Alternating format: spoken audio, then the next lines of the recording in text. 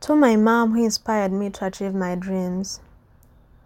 Dear Mom, as I write these words some 12,000 kilometers away from you, I imagine you spreading love in the camp as you always do. You must either be busy helping out neighbors or going around selling potatoes and plantains from local producers. I am excited to write this letter appreciating the love and care that you have always shown me. Mom, you have been such an exceptional parent, my role model, and the reason for who I am today.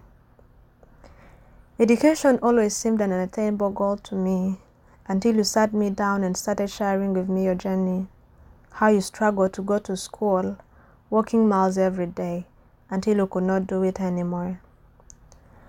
Despite your limited literacy, you have become a champion for education, and when you told me that I'm nothing without education, I could not forget that advice.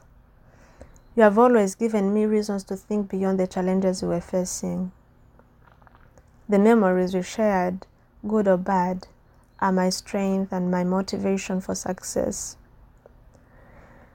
I remember one midnight when just the two of us were sleeping in a tent, and suddenly it started raining. I can recall I was in a deep sleep, and in a calm voice you woke me up and said, "My daughter, the house is full of water and it's leaking everywhere." I'll not forget how gently you covered me with your garment to make me a bit warm waiting for the rain to stop. That was one of the longest nights I've ever had. I was surprised to see your beautiful smile in early morning despite the sleepless night, and this left me with an important lesson of being happy and grateful in all circumstances. My childhood is full of memories worth remembering, with all your stories, teaching us the hymns and biblical verses and praying for us before we went to bed. That daily routine made me spiritually strong and a prayer warrior, developed a singing talent in me. I can never forget the many faces you put smiles on. You would often bring people with mental health disorders home, wash them and feed them. Some were your neighbors in Congo before the war. Sharing the little you had was your habit. As a child, all I wanted was the love and care from my family, and it was given to me even beyond what was expected.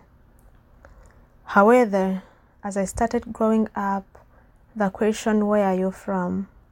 remained a mystery, because I've never stepped foot in my homeland even a single day. I could have thought of myself as a nobody, a worthless person, vulnerable, and of course a refugee. Thank you for encouraging me to think beyond this and focus on the impact I can have on the world.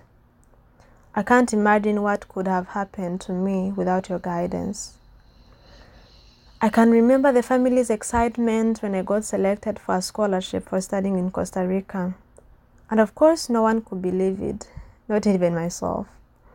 I can remember the joy of boarding the plane for my first time, the takeoff and the landing. That was the most amazing feeling I've ever experienced. My life in Costa Rica was a bit challenging at the beginning because it was my first time going outside of Rwanda and being far from my family.